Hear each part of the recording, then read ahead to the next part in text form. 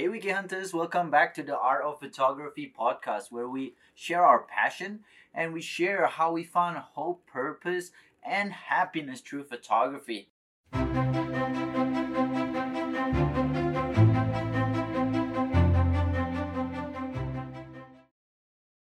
So, today I want to talk to you about what we've the conversation that I had with Jim Brompton. I mean, 50 years. He's been taking photo for 50 years, and he's been in the business for 40 years, and he dropped a lot of wisdom and message there, and it was just it was so great to be able to learn and understand all of those mistakes that he's done and to get to where he is.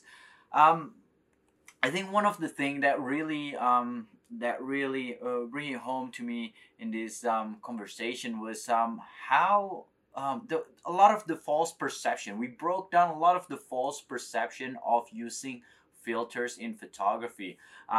We associated filters with Instagram, and so when you think about filters, it was most people think it's those things that you put on Instagram, that you can put the different colors or the different mood that you get from a photo.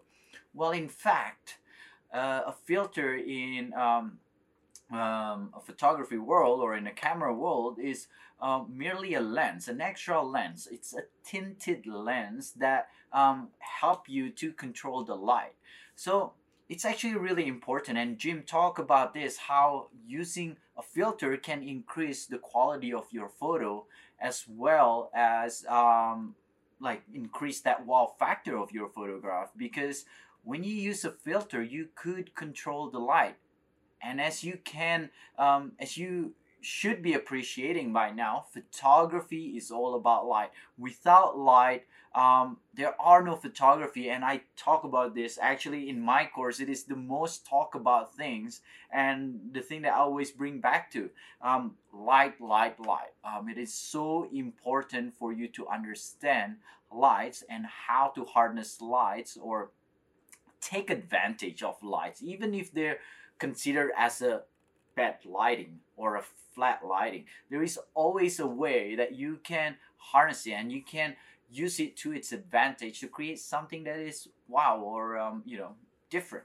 Now, in this one, Jim talked about the polarizer filter, and I totally agree with him. I didn't used to use the polarizer filter that much. I used to use the polarizer filter to when I want to be able to see through a water. So what I do is I reduce the reflection.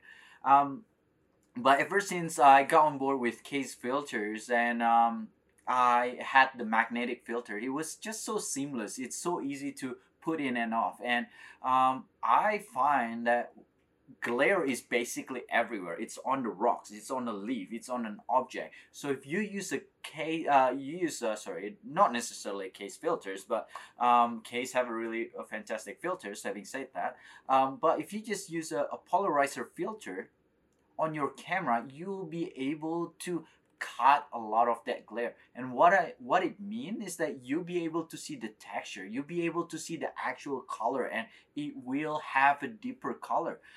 You can make the blue sky more blue by using a polarizer, and the green trees more green, especially during a sunny day, by using a circular polarizer filter. Now, a lot of people say that, it's like, oh, you should keep it real, don't use filter.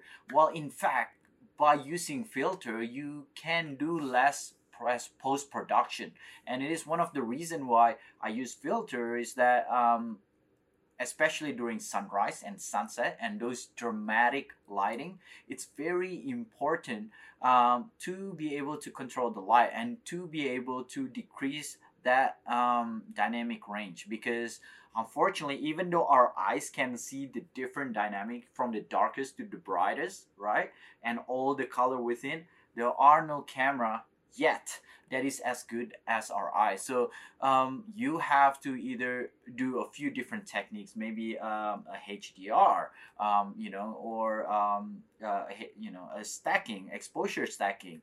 But by using a filter, you do less in post processing. Why? Because you control the light in the field. You control the light when you actually shoot. And by doing that, you often get a better quality images because you don't, for example, if you're shooting a sunset and a sunrise, you don't have to bump up all the shadows all that much because it was already a great you already control that with the filters. um, the other thing where Jim talk about crisscrossing filters. I haven't done that myself, and it was good to hear that. Actually, I want to try that now. That's amazing. And but filters give you an extra ways, an extra tool. Remember, at the end of the day, your camera is a tool as a way to express your creativity through photography. So don't think of it any more than that. At the end of the day, you are the director. You are having to decide what you want to be in your photo and how your photo will tell the story. So very, very important for you to remember that. So having that ND filter helps you dramatically. Why? Because now during the daylight, you could start creating photos that are unique to yourself by doing long exposure. How many of you seen a daylight long exposure? I'm sure not many of you, because those people that does it are the one that are committed to it. So if you put that extra time, that effort to use the filter or use the tool to create that unique perspective and unique take and creative part of the scene, then you can capture and you can increase the wow factor of your photos, for the sheer fact that not many people take that kind of images. All right, well, thanks a lot for hearing me babbling, Wicked Hunters. But hopefully, you get a very similar takeaway.